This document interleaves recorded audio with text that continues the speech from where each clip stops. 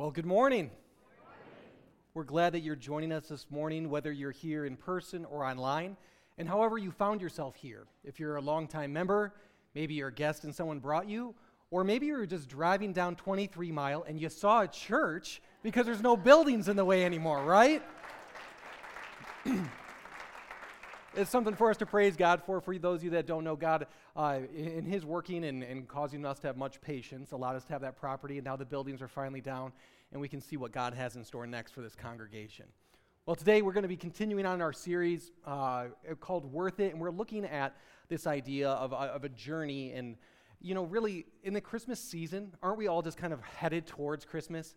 We're excited about it. It's something, if you didn't know, you only have 6 days. And I just tried yesterday, Amazon, certain products you can get, they're going to come the 28th or 29th. So you're going to want to take a look at that if you haven't already. But as you're headed towards Christmas, or you're headed through this season, how many of you would say you have peace? As we travel through this season, this Christmas season, how many of you would say that you feel totally at peace right now? You're totally calm. Some of you, wow, I want to know what you're doing. How about the rest of us? Are there a good majority of us that don't feel peaceful? The reality is that this season is, marketed. It should be the happiest season of the year. In the Christian faith, it should be something that brings us great joy and peace. But there's so many things that tend to get in the way as we fix our eyes on this idea of being happy and peaceful and having family together and presence. Then all these other stressors get in the way. Be it things externally outside of us, even outside of our own homes that are going on in the world. Or things that are happening in our families, or just simply the to-do list that grows. I'll let you know, my wife even took a day off of work last week just to get Christmas stuff done, to get the wrapping done, because with 3 young kids at home, it's kind of difficult to do. Well, it made me think about this idea that as we journey through life, as we head towards peace or happiness, what we often find is that we're met with more difficulty in our search of peace. And let me tell you what I mean, because actually in this season, not only is Christmas coming up for me, but also my anniversary.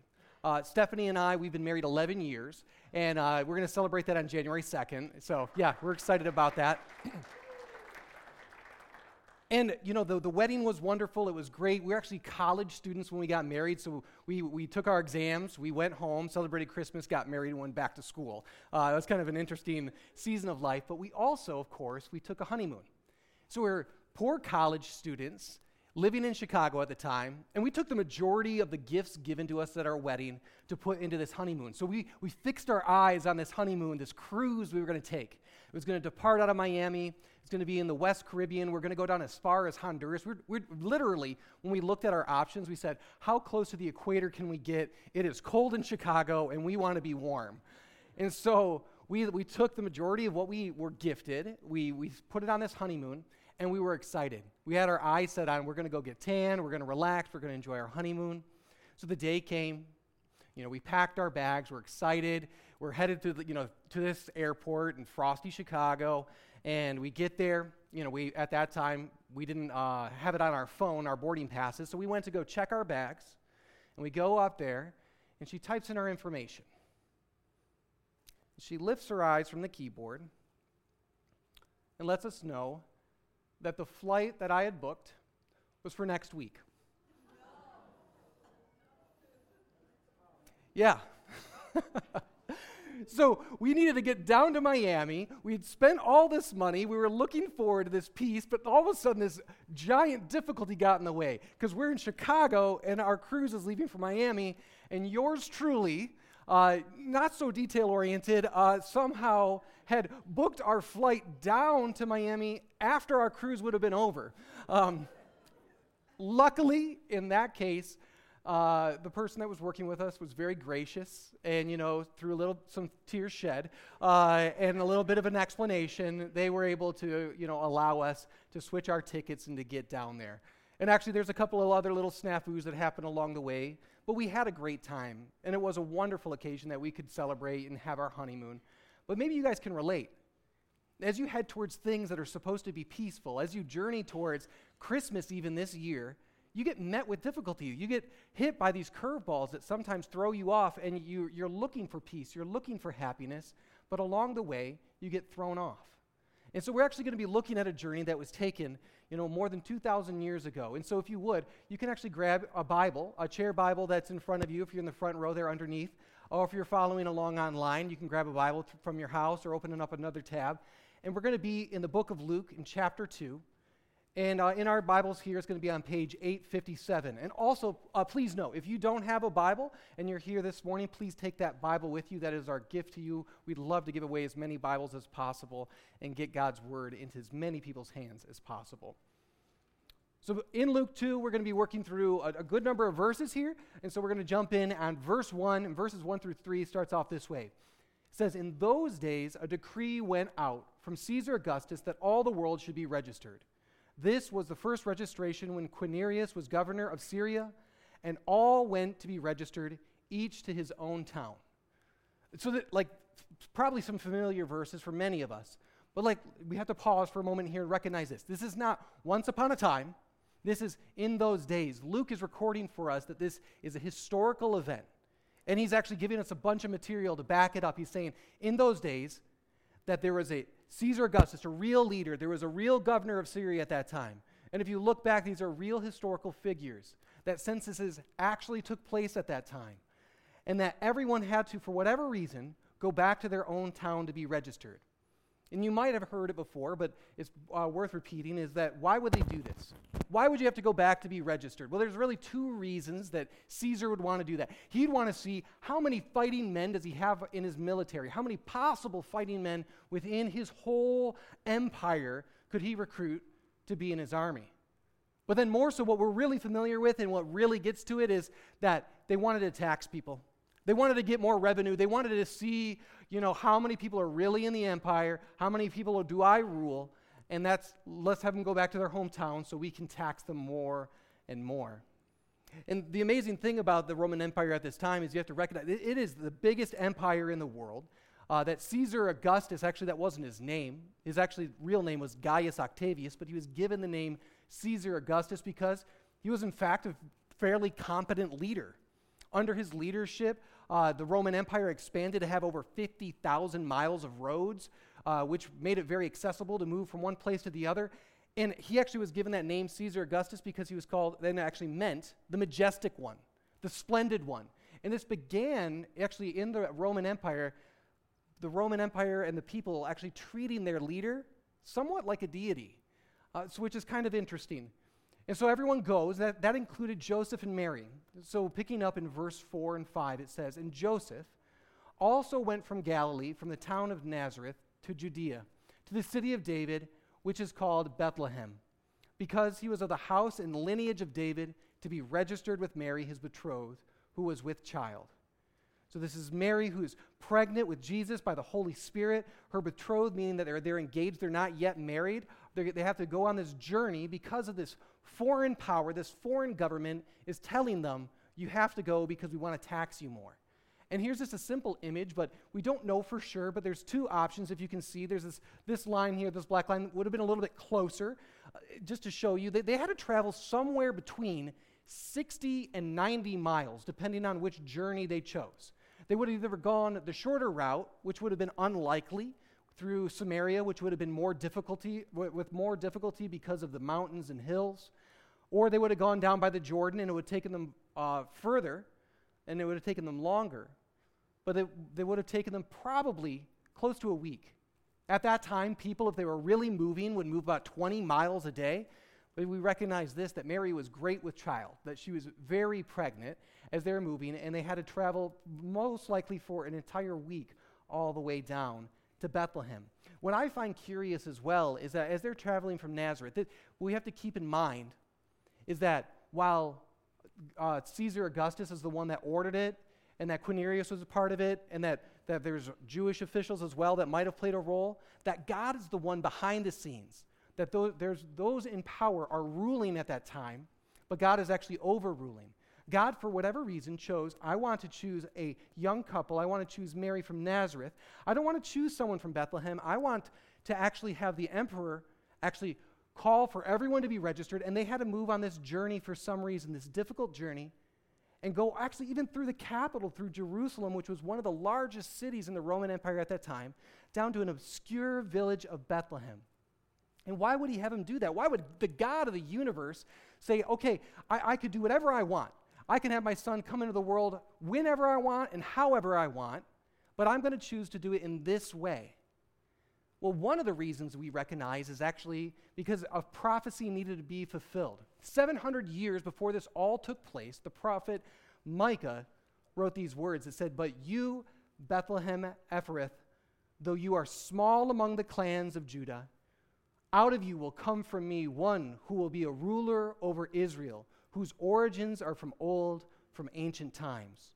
That a ruler would come. This is speaking of Jesus, and what's so curious is that a ruler is going to come. He's going to be born, but he's actually old. He's from ancient times. This is speaking directly about Jesus, and that he needed to be born in Bethlehem, this obscure town. Even 700 years prior, Bethlehem is an obscure, small town. And God chooses to have his son born there. And so the time came, and while they were there, what I find interesting is it's not the sitcom version. A lot of the sitcom versions of Mary and Joseph, like they get right into Bethlehem and then she immediately has a baby. We don't know that for sure. We just know that while they were there in Bethlehem, the time came for her to give birth. And she gave birth to her firstborn son and wrapped him in swaddling cloths and laid him in a manger because there was no place for them in the inn. Again, the God of the universe, the God that knows every day, that knows every hair on your head, that could choose whatever way he wanted to bring his son into the world, to bring the Savior into the world, chose a young couple who were not yet married from Nazareth, that he would have the emperor of Rome tell everybody they have to go be taxed. So they go to Bethlehem, so that they go down here, and God didn't even think to make a reservation. He didn't book them a hotel room. But rather, he goes and has them go into a stable, go into some place where animals live, and then the creator of the world, who is there when the foundation of the world was laid, actually existed outside of time and space. He was laid in a manger, which we oftentimes, and many of us, have those manger scenes that have a little wooden feeding trough, but it actually would have looked something like this. This is a stone trough, hewn from stone, either a feeding trough or a drinking trough for animals to drink out of.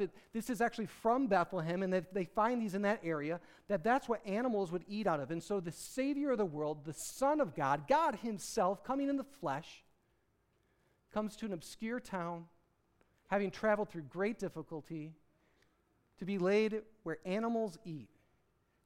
It's really the humblest fashion possible. So for us, it has to raise a question. So why? Why would Jesus intentionally come in such a humble way? Why would he come in a way that we would look at and go, well, that doesn't look majestic. He's not being exalted in any way. That doesn't show us all of his great power and his might. But rather, it shows us that he's coming in a humble way, in humility. And what we recognize it is because when he came to serve. When he came for all people. He didn't choose to go and to be born into Jerusalem, to be born in a palace, to be born on a throne. He didn't choose to be born in Rome and then, become the emperor of Rome and rule in a great and powerful way.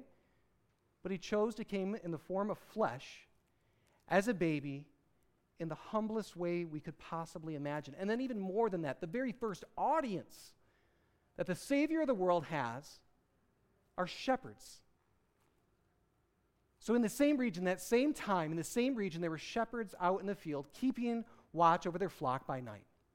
And an angel of the Lord appeared to them, and the glory of the Lord shone around them, and they were filled with great fear. Somewhere around Bethlehem, there's tons of fields, and there's tons of sheep, and these shepherds are out there just doing their job. Some of them probably sleeping, some of them probably awake, watching their sheep by night. And then all of a sudden, God says, I'm going to go and tell these guys who are really outcasts, who are the lowest of the low in society, and I'm going to tell them this great news. And so the angel of the Lord said to them, fear not. Because oftentimes in Scripture we see that when you come into contact with an angel, it can be a scary thing. You're coming into contact with something holy, a holy messenger. So he starts off, fear not, for behold, I bring you good news of great joy that will be for all people. For unto you is born this day in the city of David, a Savior who is Christ the Lord. Now, they would recognize this term. They would recognize that there is a Savior. There is someone that has come to deliver them. They're in that region. They are under the same oppression from the Roman government.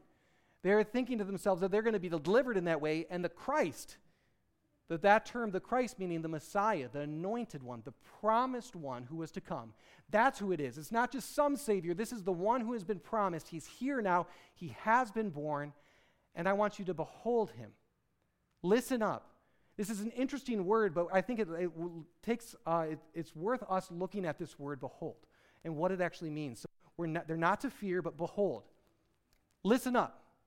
Ponder this, look at this, perceive what I am telling you. Or as one of my high school teachers would say, get the peanut butter out of your ears. Listen up. I have a message for you. So you not only need to hear this, but you need to hear and see this and begin to perceive and think on it deeply. Listen to what I'm telling you, that there is good news for all people today, that the Savior has been born, and it is the promised one, the Messiah. And this is how you will know. And this will be a sign for you. You will find a baby wrapped in swaddling cloths, and he'll be lying in a manger. Now, here's the Savior of the whole world. He's wrapped in cloths, and he's lying in some likely stone manger in some feeding trough. And then suddenly there was, with the angel, a multitude of heavenly hosts praising God, almost as they finished that initial message, that this is such a magnificent, glorious message that it warranted having a heavenly army come around all those shepherds in that field. What a majestic sight for all of them. And they were saying, glory to God in the highest, and on earth peace among those whom God is pleased. What a great message, that this message is for all people, and then in particular that all of us, the ones that are looking for peace still to this day, 2,000 years later, that say glory to God in the highest, and on earth that there is an opportunity for peace. You now can have peace among those with whom God is pleased, those that will receive God in his free gift and his free offering of his Son to us. We get to experience peace. But if you look at that term and you think about it, these shepherds they're being oppressed by another government. They are the lowest of the low. I mean, how much peace do you think they existed in their lives? And if we actually looked back and zoomed out a little bit, how much peace has actually ever existed here on earth? You know, actually, just a quick little search will tell you, in human history, less than 8% of human history has any sense of peace to it, meaning that over 90% or 92% of the time, there is a war going on somewhere in the world throughout human history. Did you know that? There's some war taking place sometime, somewhere, and that's in recorded history. And that's actually just the external, and has to do with nations and governments and all that. But there hasn't been peace, actually, within own families. Actually, since the very day that Adam and Eve were kicked out of the garden, there was no longer peace between them. And they had their sons, Cain and Abel, and there wasn't peace between them. And even in your own household, in your own family, I know it to be true. There's not always peace in our own families. And there's not always peace even within ourselves. But here this angel comes and saying there's an opportunity for you to now have peace. So the angel of the Lord went away from them into heaven, and the shepherds said to one another, let us go over to Bethlehem and see this thing that has happened, which the Lord has made known to us. And they went with haste, and they found Mary and Joseph and the baby lying in the manger, and when they saw it, they made known the saying that had been told them concerning this child. This is the correct response.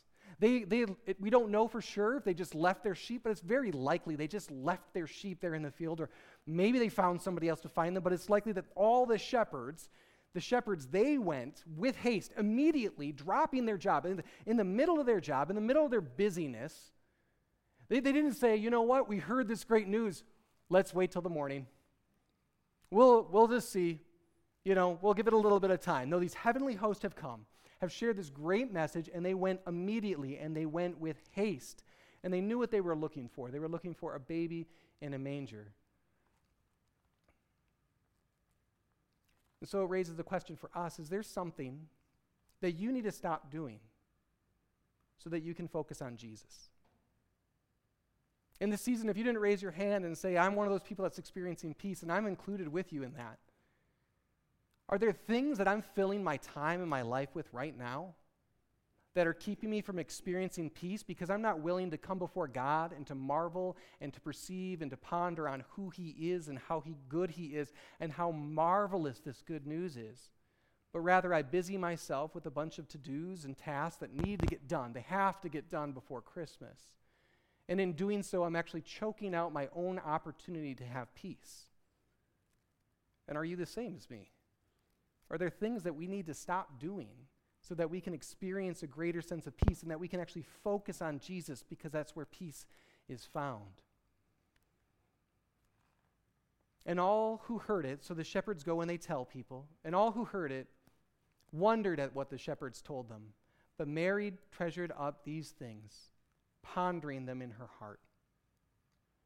The shepherds, they hear this good news, they see Jesus, they go and they see him, and then they begin to tell other people about him because that's the only response. But Mary begins to ponder in her heart this message. She's had a miraculous encounter with an angel, and then Joseph had a vision and a dream, and surely they talked about that. And now they hear from these shepherds, these obscure, dirty shepherds, the first audience that the new king, Jesus, has, are telling them, we also had an amazing encounter with angels. Not just an angel, but an army of angels glorifying God and telling us about this good news.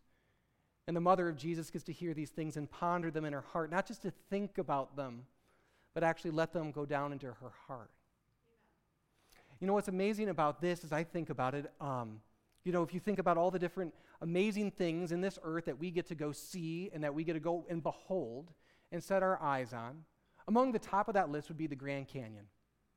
Do you know how long the average person, if they take a trip all the way to go see the Grand Canyon, you know how long the average person looks at it? 17 minutes. How long have you this Christmas season beheld Jesus? How long have you perceived how great it is and how amazing of a gift it is?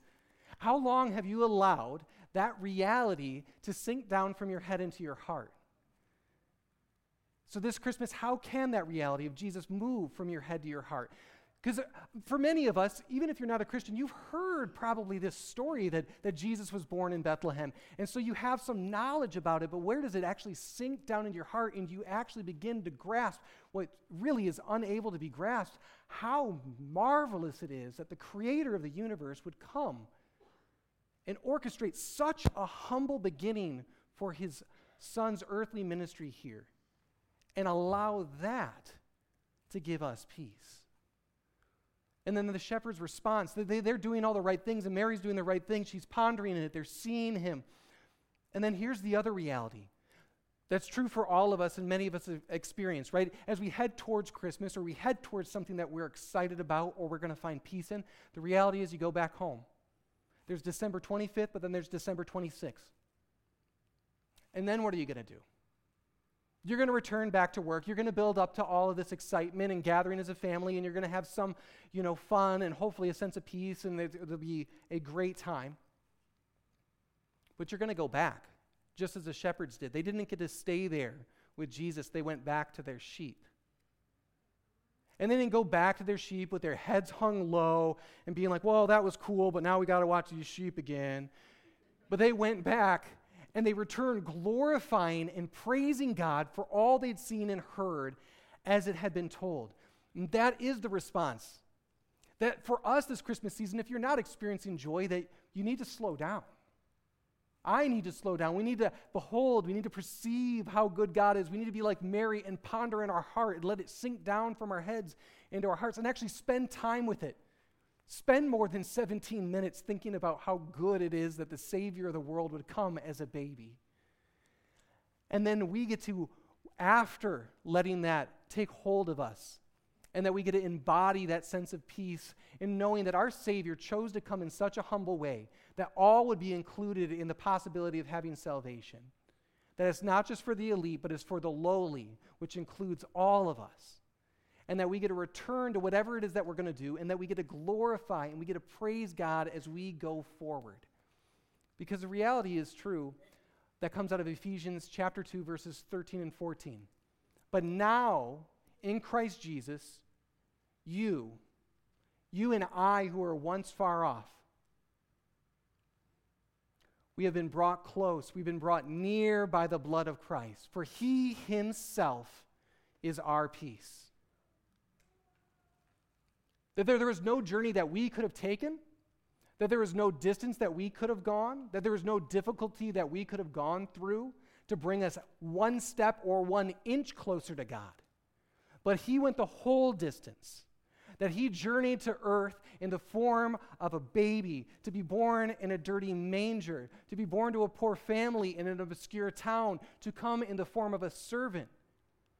And more than that he journeyed to that manger, but he journeyed from that manger to minister as a man, living a perfect life and then journeying all the way to the cross that you and I deserved. That he would go through the greatest amount of difficulty possible that he did not deserve in any way, but he did so that he might be able to die, bear the consequence of all of our sin, and that through his death and now his resurrection, that we can have peace with him, that peace with God is possible, and that there still will be unrest and there will not be peace in our external world. There still will be governments against governments. There's still going to be taxes. There's still going to be people in lowly positions. There will not be perfection here on this earth, and there might not even be peace within your own self unless it is that you're able to see this, that you've been brought close to God, and now you are able to have peace with him. So no matter what it is that you're journeying through or journeying to or journeying from, is that you can move forward with an overwhelming sense of peace, knowing that the creator of the universe, the God who knew you, the God that has ordained every one of your steps, loved you enough to send his son in the humblest fashion possible, that his son would be sacrificed for you, and that you may now have eternal life through him. That you, even more than that, now can even have a relationship with him here in the difficult journey that you live. And that we get to go forth and we get to praise God and glorify him as we continue to go forward. I'll actually close with this. I mean, the reality is that as we go forward and as we get to share, one of the simplest ways that we get to do that is that we can invite people to come. Come to this church, be a part of this church, get into God's word. And actually at the 10:45 service a little bit later, one of our students has done just that. I'm amazed by it. I'm blown away that our students have this invitation culture where they're inviting people to come into our student ministry and to hear God's word. And at the 10:45 service, a student who has simply just been invited in. Come to church with me on Wednesday night. Let's hear, come to small group, be a part of this. We're going to worship. It's going to be great.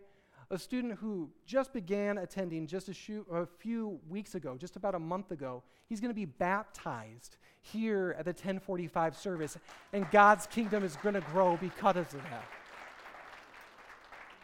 Someone who was an enemy of God has now been brought close through the waters of baptism, that free gift, and Matt is going to be added to the number of us that is now called a son, a child of God through those waters. And I encourage all of us to do likewise, to be like that student Tim who invited Matt to come. That we can move forward in this world with a sense of peace, with a sense of calm, knowing that no matter what's happening outside of us, that, you know what? God's got me. I'm good with God. And I want to share that peace with others. This isn't just for me, but I want to continue going forward, glorifying God, praising him, and actually making God's kingdom all the more bigger because of what he's done. And let me do that by the way that I live. Will you guys pray with me? Oh, Father God, we thank you for your word and for this reality. God, that you are willing to face more difficulty than any of us could imagine. That you would be willing to come into the world in such a humble fashion, and that you'd be willing to bear the weight of all of our sin and the consequences of those, and that you would take death from us even, God. That we might now have hope in you and that we can have peace in you, God. Let us go from this place today knowing, God, that we can lay aside all the anxieties and stressors and worries and the things externally outside of us, God, that cause us so much pain and so much strife. And God, that we can move close to you in this season. That we can look on your Son and look at and marvel at the way that you chose for him to come to us. God, let that be something that fills us with a sense of awe, fills us with a sense of peace, and that our proper response would be one of that would be glorifying you and praising you, God, so that others might come to the saving knowledge of your Son.